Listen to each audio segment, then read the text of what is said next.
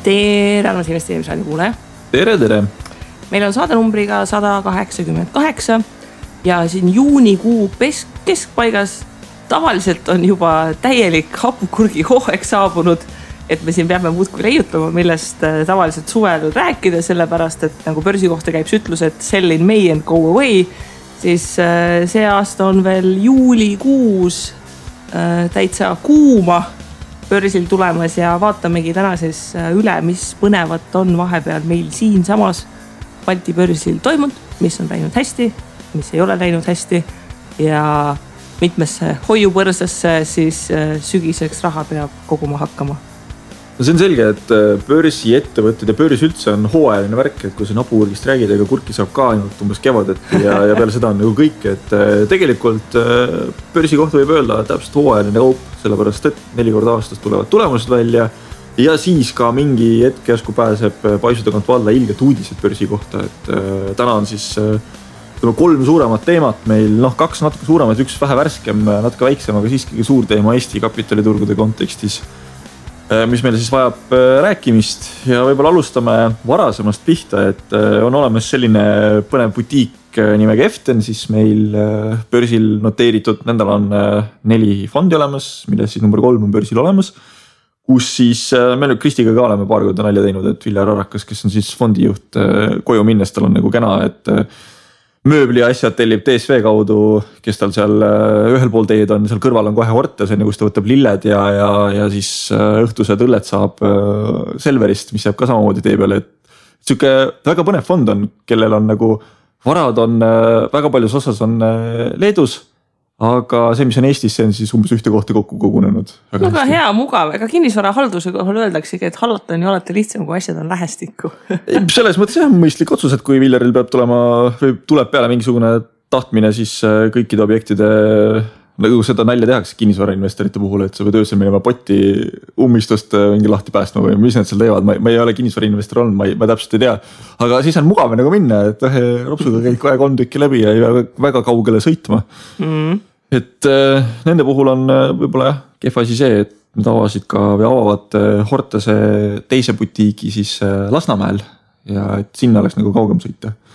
Et natuke on oma ampluast välja tuldud, aga mitte see ei ole see, millest me tahame rääkida, vaid see, et Eften siis, kas see oli esimest korda nüüd peale siis IPOt küsisid raha? Ja. Et nad vist tahtsid küsida seda sügisel, aga sügisel ütlesid, et objekte veel ei ole ja ei kaasa raha, oli nii? Ja nüüd siis sellest hoolimata. Ja algselt pidi vist olema novembris. Aga jah, põhjus, miks me sellest Eftini märkimisest tahame rääkida, ongi see, et kinnisvarafondid, meil on siin Balti börsil neid 2, et Eften, kes on siis aktsiaturu sektsioonis ja BHF, kodulähedased BHF, mis on siis meil fondide sektsioonis, et sellised kinnisvarafondid toimivad sellisel huvitaval põhimõttel, et sul on sellise muna ja kana probleem, et kas on projekt ja pole raha või on raha ja pole projekti ja siis see küsimus, et millal ma selle raha võtan sisse, sest et teatavasti seisev raha miskit ei tooda. Kas see 2 on õige arv? Invalda, siuke Leedu butiik on ka olemas, mis sisuliselt ma ütlesin kodulähedased. No, Leedu on ikka väga kaugel juba. Kuule, vaata nüüd Baltic Horizon ja vaata Efteni fondidesse, mis see sealt leiad, puhas Leedu. Ja see muud ei leiagi sealt. Aga selles mõttes Invalla minu meelest, kas nendel ei olnud ka mingi kinnisvarafond või panid kinni selle ära, et öösõnaga me leedukatest väga ei tea midagi, aga me üritame olla peaaegu täpselt öeldes, et 2 tükki on olemas ja meile sellest 2 on kindlasti. Jah, just. Ja tõepoolest see muna ja kana probleem on tegelikult kinnisvarafondidel selles mõttes ka küsimus all, et Eften on väga ausalt öelnud, et see raha, mis nad sisse võtavad, kui nad seda ei suuda ära investeerida, selle pealt raha ka nagu ei küsita, ehk siis maksu ei kaasne, mis on äärmiselt positiivne. Teistpidi jällegi see, et kui sügisel öeldi, et objekte silmapiiril ei ole, nüüd aga kaasatakse raha, öeldakse samamoodi, et objekte silmapiiril nagu väga ei ole, aga me tahame põhimõtteliselt Warren Buffettit teha, kellel siis raha seisab kontole, et siis kohe paugutada, kui tuleb. Ja samas see on nüüd see koht, et BHF ka siin tükk aega rääkis, et objekte ei ole ja siis natuke kaasiti raha ja siis nagu põmm tuli uudis, et ostsime 75 miljoni eest nagu kaubanduskeskuse, et nagu Efteni puhul ka, et kui juba see raha nagu võeti, siis äkki nagu midagi ikka juba on mingis läbirääkimisfaasis. Ja midagi peab praadima. ja nad siis 1 miljon eurot tegelikult kaasasid, see oli väga edukas, neile pakuti suurusjärgus natuke üle 3 miljoni aktsia eest 49. Mitte 1 miljon eurot, vaid 1 miljon aktsiat. Just, vabandust, 1 miljon aktsiat, 3 miljonit aktsiat siis taheti saada summas 49 miljonit eurot ja minu esimene kommentaar Viljar oli see, et kuulge, võtke kõik vastu, et jumala eest vaadake, mis pensionis... Ostke lihtsalt pool Tallinnat üles. Ei, vaadake, mis pensionisüsteemides nagu toimub täna, et see ebakindlus tegelikult ju, ma kujutan ette, võib ühel hetkel edasi kanduda, kui tõesti nagu tehakse asjad vabaks. Ja sukest kinnist raha ju nagu FTNL vist on kas esimene teine fond, mis on pensionifondide mõeldud, kas 4 ka äkki või? Eks see on äkki minu arust küsimus, nad vist enda fondide vahel nagu päris tuimalt müüa ei saa või? Aga tegelikult, kui sa mõtled, suures pildis oleks võib-olla kõigi osapoolte jaoks mõistlik, kui turu tingimustel tehaksegi see tehing ära niimoodi varasemalt, et tõstetaksegi tühjaks siis ära ja tavai, et kuulge, me saame aru, et kui see asi läheb nagu hapuks ära, siis ei ole teie pensionikogujad heas seisus. See on hullult hea strateegia, et lihtsalt kuna 3. on börsil, siis nagu müüme esimese ja teise fondid tühjaks. Kolmandale, eks ju, paneme need esimese teise kinni, palju vähem mingi haldamist ja muud tralli, saab börsil oleva fondi mahu niivõrd suureks, et ei ole nagu probleemi, et kõik on täiega ribadeks. Kuule, aga me praegu leiutasime selle finantsinnovaatilise tööriista, et meie reit tuleks nii suur, et raudselt mingi Citibankid ja muud asjad Ameerikast vaataks kohe, seal Eestis, kuule, et sa saad aru, seal on ikka mitme miljardi eest on nagu vara, et kuule, äkki läheks vaataks, mis seal toimub. Ja siis ootamatult, Tallink on olemas, Tallinna Sadam on olemas ja siis ei ole mingi ülekapitaliseeritud. No. Ja, aga ühesõnaga, mis oli nüüd selle FTN märkimise puhul? Ette oli teada, et FTNil on hea maine, investoritel raha on, kõike muud, teada oli, märgitakse ribadeks. Nüüd see levinum küsimus on see, et kõik neist, kes FTNit märkisid, see küsimus, et oota nagu, mis loogika järgi siis lõpuks neid aktsiaid seal jagati. Ja see oli selline täiesti fantastiline proportsionaalne süsteem, mis siis toimis nii, et olemasolevatel aktsionäridel oli eelisõigus, aga see eelisõigus siis kehtis proportsionaalselt nende osalusele praegu FTNis. Ma toon siis enda näite, et mina olin see, kes siis kui nad tulid börsile, sai oma 75 aktsiat ja minu osalus sellega siis FTNis tervikul oli 0,00 mõni 0,23%. Mis umbes täpselt või 21 midagi sellist, eks ju, mis tähendas seda, et oma eelisõigusega ma saingi siis seal suurusjärgus 23 aktsiat sellest 1 miljonist. Et see oli siis eeldusel, et kui nagu märgitakse täis, siis see on see, mis on garanteeritud igale olemasolevale investorile. Ja siis ülejäänud osa kohta ei öeldud mitte midagi, et kuidas jagatakse. Mis tähendas nagu ikka, siis tuli korralikult, kes tahtsid saada üle märkida. Ja lõpuks see tuli vist suurusjärk niimoodi, et sellest 1 miljonist aktsiast 800 000 midagi siis märkisid olemasolevad aktsionärid ära ja see, mis üle jäi, jagati siis proportsionaalselt kõikide vahel ja see kõik olid siis nii olemasolevad investorid, kes märkisid rohkem, kui millele neil õigust oli, kui ka mitte investorid, kellel ei olnud mitte millelegi õigust ja siis lõppkokkuvõttes selle proportsiooni põhjal sai siis 16% märgitud aktsiatest. Nii et mina sain uhked 23 garanteeritud pluss 10 proportsionaalselt. Põhimõtteliselt 100 märkisid, siis 16 said? Kui sa ei olnud enne aktsionär, siis jah, 100 märkisid, 16 said. No. Mis on selles suhtes nagu problemaatiline, et aktsiate märkimisel näiteks LHVs on 3 euri teenustasu. Nii. Kui mina, kui see, kes olin juba osanik, eks ju, kui mina sain oma selle 23 pluss 10, 33 aktsiat, see on siis 530 euri, et selle pealt see 3 eurot teenustasu on nagu enam vähem, eks ju. Aga kui ma oleksin nagu sama palju märkinud mitte aktsionärina, siis ma oleksingi saanud enam vähem nagu mingi heal juhul, üliheal juhul 20, tõenäoliselt vähem neid aktsiaid, pigem nagu seal mingi 15-16 ja selle pealt nagu see 3 eurot teenustasu on nagu natukene nukker. Jõhker, nagu sa ütleksid. Jõhker, jah. Aga räägime nüüd siis rahasummadest ka, et mis hinnaga sulle müüdi see? 16 euri. 16 eurot. Praegu börsil joopib siis umbes 16,9, 17 peale, eks siis ikkagi soodukaga. Ja, no eks seal ongi see, et FTN puhul huvitavalt on börsi hind kogu aeg olnud raamatupidamislikust või sellest nimiväärtusest kõrgemal. Ja seal ongi nüüd see küsimus, et miks, et eks selline defitsiidi tunne on, et ei jätku kõikidele ja seekordne märkimine jälle näitas, et ei jätku kõikidele. Nii et selles suhtes tore, et järjest raha kogutakse, aga näha on, et inimestel raha on, mida panna. Ma tean, et Viljar on meil salakuulaja, eriti kui paneb pealkiri Eften, et siis ta kohe nagu kuulab ja ma ütlekski, et ma vaatan siin praegu turukapitalisatsiooni sellel fondil 54 miljonit eurot, pisut vähe, et mis me siis teeme, et me 500 kokku saaksime, et kõigil nagu jaguks. Ma arvan, et see võiks iga paari kuu tagant nagu mõne milku kokku. Esimesest fondist vaikselt ära osta. Jah. Aga ühesõnaga, kellel siis jäi raha üle ja ei saanud Eftenit nii palju, kui ta oleks tahtnud, siis tegelikult neid võimalusi on päris palju ja 2 suurt investeerimisvõimalust tulevad mõlemad pangandussektorisse. Ja esimene neist tuleb siis ka tõenäoliselt meie saates kõige rohkem kajastatud panga LHV-l. Tuli selline suur uudis, et hakatakse endale raha eest turuosa ostma. Ja see ongi nii lihtne, kui Danske, kes juba mitu aastat tagasi eraisikut klientidele ütles, et palun nagu minge ära. Ja need, kes ikka ära ei läinud, siis nüüd lõpuks müüakse LHV-le maha. Ei, nad läksid ära. Vaata, kui sul on kodulaen, mis on siis 97% kogu sellest portfellist, mida LHV tahab osta, siis kodulaenuga on see, et sa päris ei lähe ühe koha teise koha peale, et arveldustega küll ja sealhulgas ma kirjutasin isegi minu meelest oma lõpukandega, ma kandsin oma viimased sendid Danskest oma kodupanka, mis siis antud juhul ongi LHV.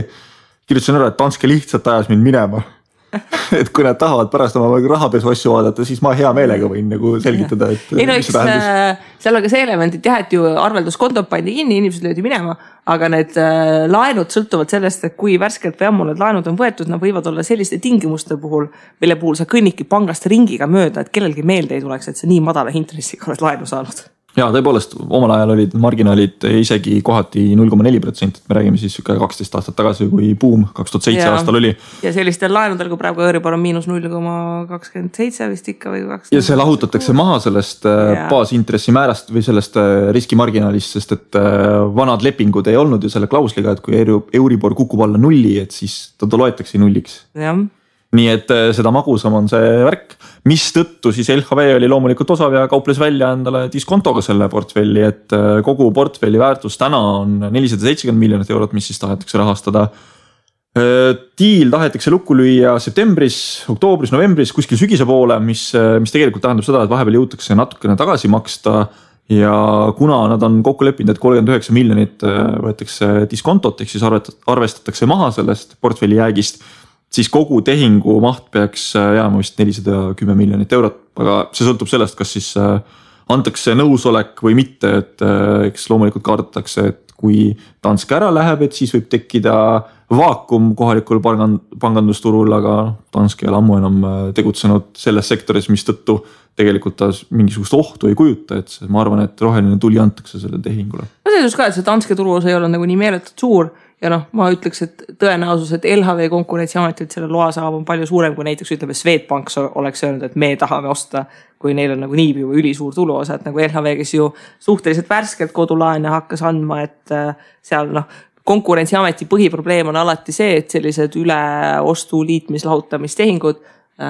tekitavad olukorra, kus konsolideerub võim ja jõud ja raha ja kõike muud ühe ettevõtte kätte, et siis selle tehingu puhul nagu ei tasu seda vast väga karta.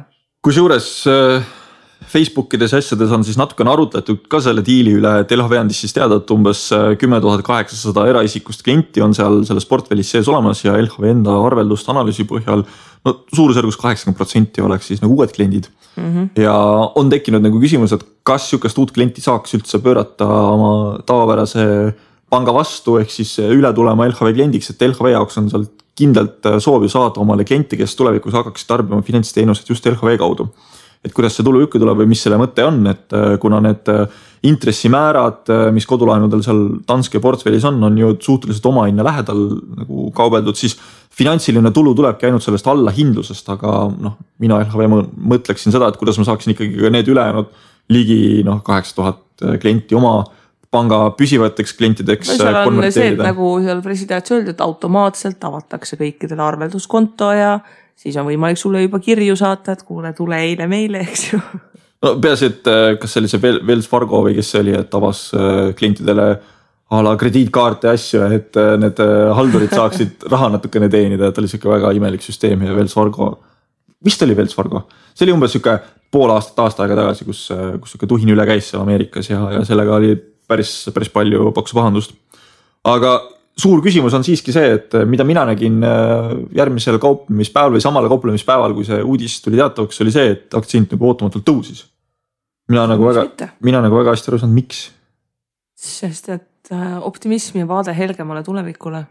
No jah, ma tead, võib-olla ei ole ikkagi seal nii palju sisse konverteeritud seda, et noh, vaata LHV puhul on minu jaoks probleem see, et ma näen LHV tihtipeale kuskil kaubanduskeskustes ja nende müügiinimesed teinekord tüütavad ära, et ma ei ole küll Tuleva liige, ma ei ole Tuleva ühistus, aga ma olen nagu Tuleva pensionifondi oma raha pannud ja ma kogun sinna.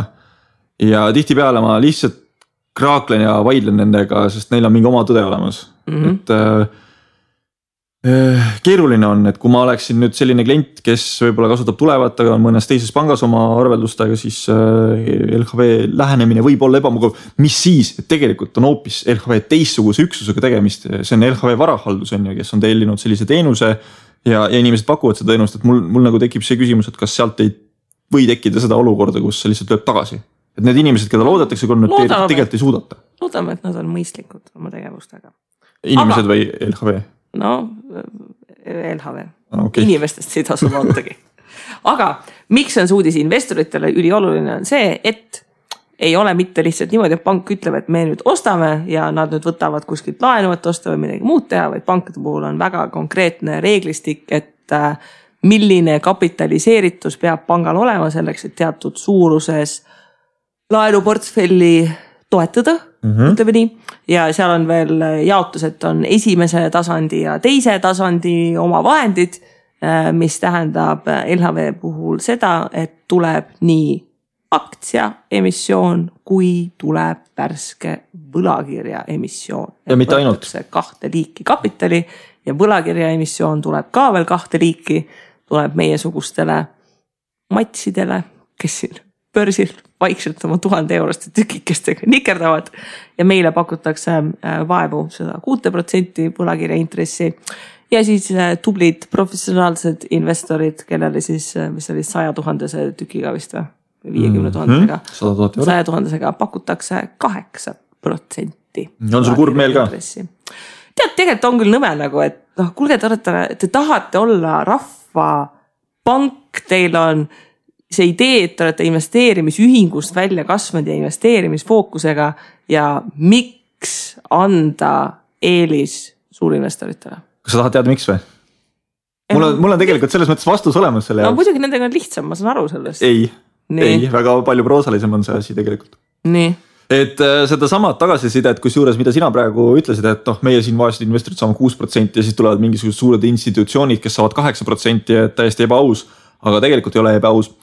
Sina just ise rääkisid siin kapitalikihtidest, mida tegelikult peaks olema isegi 3, et Baseli järgi loetakse tier 1, tier 2 ja tier 3. Tier 3 kohta ma väga suurt ei tea, ega ma tier 1 ja 2 kohta ka väga palju ei tea, aga üldiselt tier 1, mis esimese taseme kapital siis moodustab tegelikult equity või omakapital, eks ju. Ja see tase 2 siis võtab ka arvesse näiteks allutatud võlakirju, mis siis LHV puhul inimestele on nagu pakutud. Ja nii palju, kui mina siit aru saan, siis mis sinu loogika on see, et kui sa võtad kõrgemat riski, sa peaksid saama kõrgemani ka kompenseeritud, eks ju? Jah. Nii. Ja mina saan niimoodi aru, et siin ongi 3 erinevat taset, et allutatud võlakiri, mis siis pakutakse tavaliste investorite 6% pealt. See ongi tegelikult sinna tier 2 kuuluv, ehk siis panga jaoks on ta justkui natukene kaugemal. Tier 2 hulka kuuluvad rahastus, kuidas nüüd öelda seda, mitte rahastusviisid, aga see hulk raha tegelikult peaks saama nõuete puhul ennem likvideeritud kui tier 1. Ehk siis kui sul on mingisugune võlg tier 2 olemas, siis pangal on kohustus nagu see ennem ära tasuda, kui siis tier 1, kui midagi läheb nagu halvaks, on ju. Et see on see, et kuidas sa oled seal kapitalistruktuuris esindatud.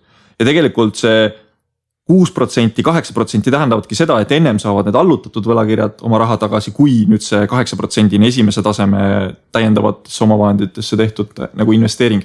Ja kuna see sisuliselt omakapitali hulka kuuluv 8% võlakiri finantsinstitutsioonidele on nagu küllaltki keeruline püsti panna, siis teda ka ei pakuta.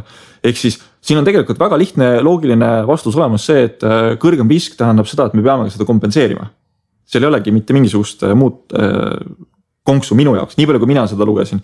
Ja kui me omakorda vaatame nüüd seda täiendavat aktsiate emiteerimist, siis tegelikult LHV return on equity on suurusjärgus vist 18% või? Midagi taolist. 18-20 vahel on see olnud. Nii, sinu jaoks ongi nüüd küsimus see, et kas sa võtad nendest 3 pakkumisest justkui kõige väiksema riski ja väiksema intressi või tahad sa seda kõige suuremat riski ja kõige suuremat potentsiaali. Vahepealne lihtsalt oleks liiga keeruline sinu jaoks pakkuda. Et seal ei ole seda kätte väänamist ja ma arvan, et LHV-le siin nuuti anda oleks võib-olla nuuti võib ikka anda, investorina tulebki nuuti anda ja sa ei saa nüüd rõõmustada, ei noh, ütleme see 6%, 6%, aga mina mäletan veel seda aega, kui mõni aasta tagasi tulid LHV võlakirjad 6,5-ga, 7-ga. No jaa, aga mis on ka aja jooksul muutunud on ju see, et tegelikult LHV on kasvanud, ta on jätkuvalt väga kasumlik ettevõte selles mõttes, et nad teenivad täiesti normaalset kasumit, eriti kui sa vaatad oma kapitali suhtes 20% või 18% on soliidne. Järgmiseks uudiseks on meil Coop Pank, kes minu meelest räägib vist 10% omakapitali tootlusest, et võrreldes sellega LHV mulle tundub, et on edukam. Aga taaskord aega on mööda läinud, riske on mõnevõrra maandatud, on näidatud, et suudetakse ikkagi kasvada, kõik on nagu hästi, et selles osas väga tark käik ettevõtte poolt, et ettevõtte eesmärk ei ole ju kapitali helikopterilt külvata, vaid anda kapitali eest nii vähe kui võimalik välja. Ja praegu on lihtsalt 6,5 pealt, inimesed rahastavad ära sellega 6 pealt, et miks siis pakkuda rohkem. Et sellel lihtsalt ei ole mõtet. Ei no seda küll nagu see on selge, et 6 prosaga märgitakse täis ka. Siin jah, ma ütlen järgmine. See maht ei ole niivõrd suur planeeritud, et peaks kartma, et see jääb täismärkimata. Ja võib-olla siit jaeinvestorite valulävi tuleb umbes 5% pealt, ma arvan, üle, et kui alla 5 kukub, et siis võib-olla vaadatakse krimpsusninaga, aga 5,5 võetakse ka tõenäoliselt vastu, kui LHV peaks sükse pakkumisega tulevikus välja tulema. Nii et kui ma oleksin panga aktsionär, siis selles mõttes mulle tundub, et LHV teeb väga mõistlikult seda asja ja ma peaksin olema rõõmus, et nad raha kasutavad pigem efektiivselt, kui et külvavad kõigile 10% ja olge rõõmsad. Ja, aga mida tasub LHV puhul, enne kui hakata nüüd raha koguma, tähelepanu, kuskil oli see lause, mis mul hetkel silma ei jää, aga aktsia emissioon tuleb... Sa mõtled rights issue vormis või? Jaa, et olemasolevatel aktsionäridel on eelis, ehk siis see sama, mida me Efteni puhul rääkisime, et olemasolevad märkisid täis, siis hetkel ongi see, et 15 miljonit kaasatavat aktsiakapitali. No, ma eeldaks, et seal selle eelisõigusel hakkab nagu märkimisväärne roll siiski olema. Tõenäoliselt küll. Ilmselt muidugi mitte nii palju kui nagu Eftenil võib olla, või no samas ma ei tea, eks ju. 15 miljonit Efteni puhul oli 1 miljon aktsiat 16 euri tükk, eks ju, see oli 16 miljonit, see märgiti ribadeks, et ma ei näe põhjust, miks LHV võiks nagu, või ei peaks. No kui ma siin praegu vaatan LHV IPO tulemusi, siis 5485 investorid märkisid kokku 6,6 miljonit aktsiat, summas siis 46,2 miljonit eurot. Nüüd tahetakse saada 15 miljonit eurot. No see võib ka tõesti 3-kordselt üle minna, et siis on eelis nendele, kes juba on investorid, loomulikult. Jah, nii et kes tahavad kindlasti midagi saada, siis on suvel, kui kõik teised rannas päevitavad, võimalus LHV-d kokku osta. Ma siiski pean vahepeal ütlema, et mulle tegelikult see rights issue värk meeldib. Ja meeldib sellepärast, et... Väiksed saavad ka.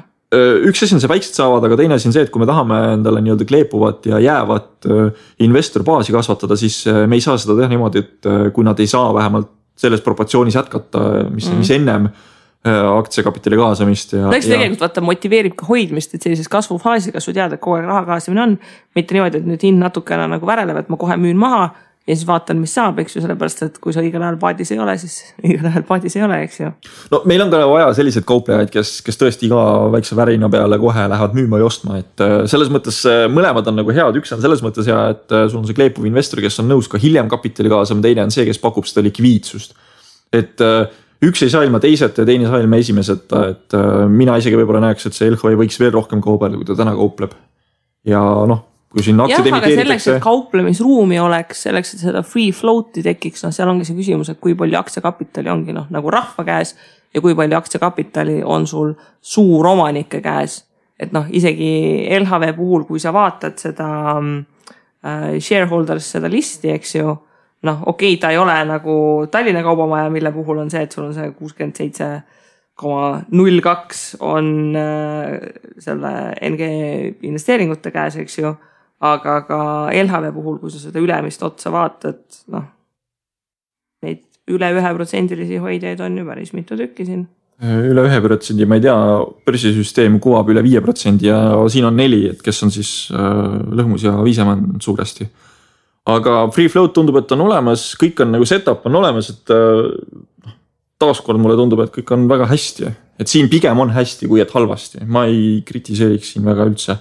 Ei, seda küll. Tublid. Ja ma tahaks rohkem tegelikult näha, et kui hakatakse järgmise ringi kaasama, et süke Efteni ja LHV mõte, et kuulge, et me eelistame neid, kes on juba meie pardal, sest et keegi ei keela sul minna ja osta järelturult ja saada ka omanikuks ja hiljem omada seda rights issue't, ehk siis sa saad eelisõiguse märkimisel. Minu meelest väga mõistlik. Et see on jällegi üks samm, mida ma tugevalt tahaksin tervitada, et on väga hea, et kapitaliturgude arengu perspektiivist nagu otsitakse seda, et kuidas me saame selle investori teha püsivaks ja kuidas me saame temast tekitada huvi ka järgmistes tiirudes osalemiseks. Ja tundub, et meie manamist, et väikeinvestoreid võiks tegelikult eelistada, on kuuldud, sellepärast, et esmaspäevane pommuudis, mis tuli ikka tõesti suhteliselt nagu välk selgest taevast, et Coop Pank soovib minna tõenäoliselt juba sügisel börsile, et ettevalmistused hakkavad ja börsile mineku põhjus suures suhtes sama mis LHV-l, et kasvuks on vaja raha, et Coop ütles ka, et mis sest, et nad pakuvad ka suhteliselt kõva hoiuse intressi võrreldes teiste pankadega, eks ju, Inbank, Coop ja Holm on ainsad, kes pakuvadki mingit mõistlikku intressi, siis sellist kasvu ainult hoiuse mahu pealt ei rahasta ja Coopi puhul mulle väga meeldis, et suhteliselt selgelt öeldi kohe alguses välja, et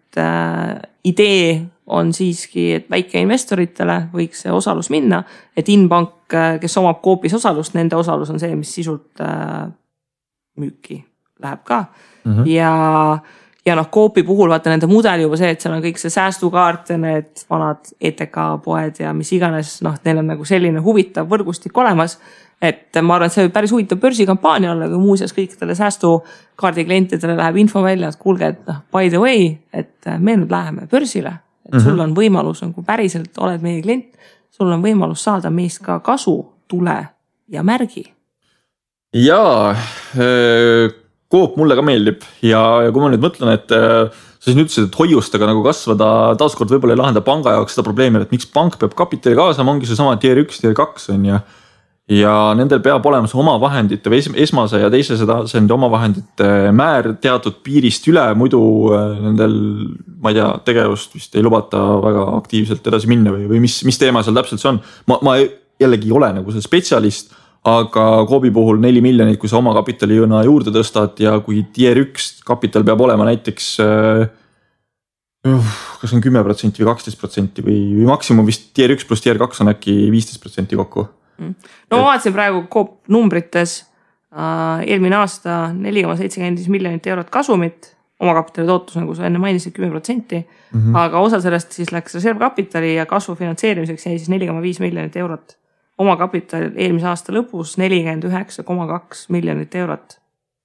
Mis siis piltlikult öeldes, kui meil on see tier 1 on ala, ütleme 10% kogu sellest varade mahust, see tähendab seda, et nendel mahud võiks olla umbes 400 miljonit ja et kasvada ja järgmine summa siis see 40 võiks anda umbes, tähendab 4 miljonit võiks anda umbes 40 miljoni riskiga korrigeeritud varade väärtuse osas nagu kasvada. Praegusel hetkel laenuportfelli suurus 335. No, ehk siis selgelt sein on ees, eks ju, et laenuportfelli enam nagu väga lihtsalt kasutada ei saa. Et siin on ka siis üks põhjendus, miks siis tegelikult ettevõtted või pangad eelkõige tahavad oma kapitali kaasata ja miks LHV teeb seda nii erinevates faasides, et sul on tõesti need kapitali adekvaatsuse tingimused ees ja ma ütlen, me taaskord pean toonitama, et me ei ole nagu eksperdid selles, aga nii palju, kui me lugenud selle kohta oleme, siis tundub, et pankade puhul on see üks koht, kus siis nagu tõsta ja edasi kasvada. LHV samamoodi ju nad ütlesid, et kas äkki 27 miljonit eurot on kokku vaja saada seda oma kapitali, et seda tehingut ära teha, et ülejäänud raha saab nagu laenata, aga oma kapital peab olemas olema.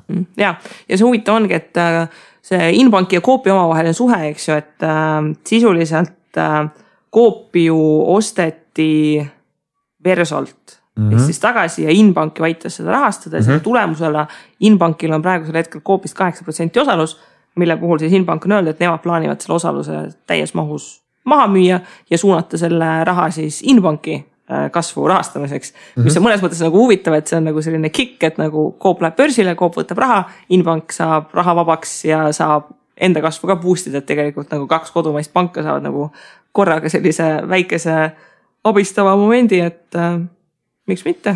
Jah, see on tõele au andes, see on koht, kus pisarake võiks silma tulla öelda, et lõpuks hakkaks Eesti kapitalil põhinev pangandus natukene nagu elujõudu näitama, et meil on tõesti Holmbank tuli, Inbank, Bigbank, Coop toimetavad väga agaralt, LHV on juba näidanud, et nad on vist 3. kohal Eesti pangandusmaastikul nii varade mahu kui siis ka üldse nagu selle kasv on neil hea ja kõik on nagu väga hästi, et siin ei ole nagu, kui me siin kartsime, mis on tegelikult ka juhtunud, eks ju, et mida me ei saa muidugi kõikide pankade puhul siin, millest me ei saa üle ega ümber on see, et Inbank, ma ei tea, kuidas Coop, kas Coop eluasemelaenu annab? Annab juba, jah. Ja need intress on küll kõrgem kui teistel, aga kes on nendega suhelnud, ütlevad, et neil see paindlikkustase on selgelt hoopis teine kui suurpangal. No hästi, siis tundub, et siin on see LHV sammu astuv pank siis ikkagi, et Bigbank, Inbank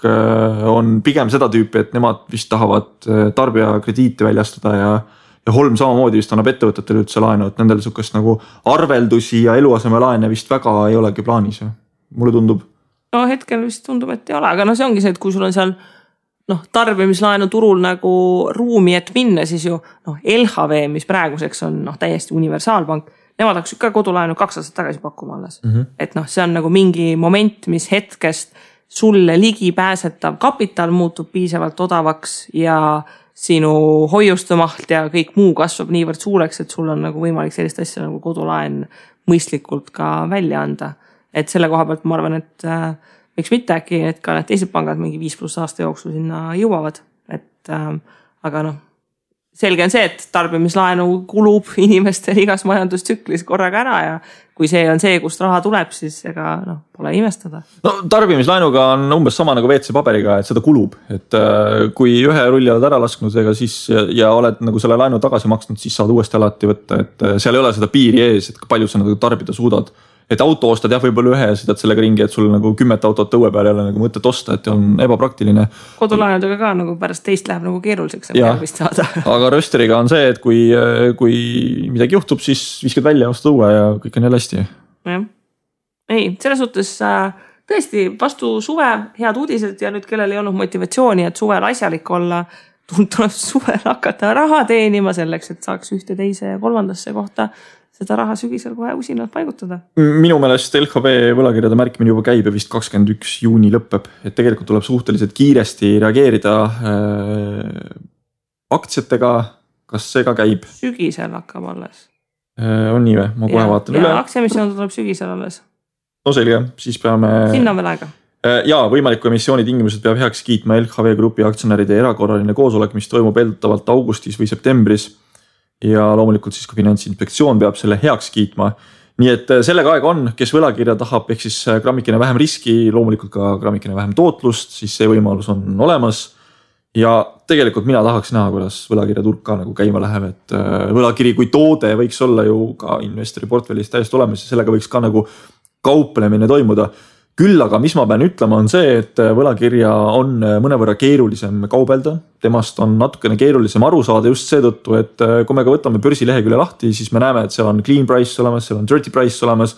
Et need asjad võivad tekitada nagu küsimusi.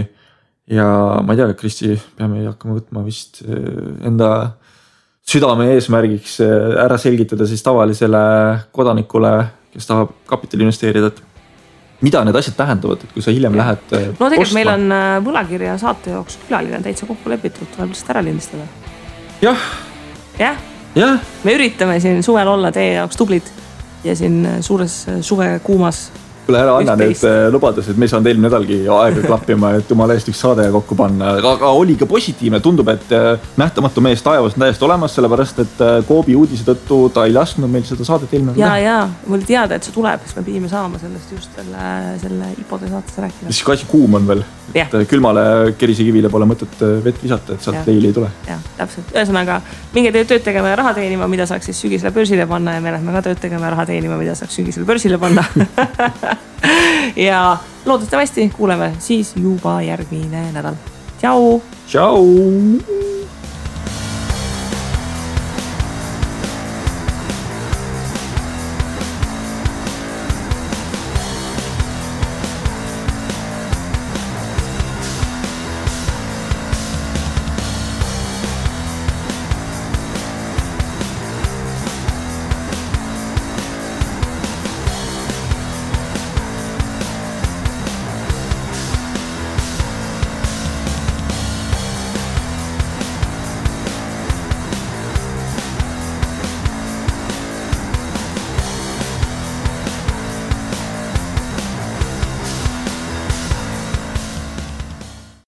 Investeerimisraadios kuuldud tuleb käsitleda kui meelelahutusväärtusega informatsiooni.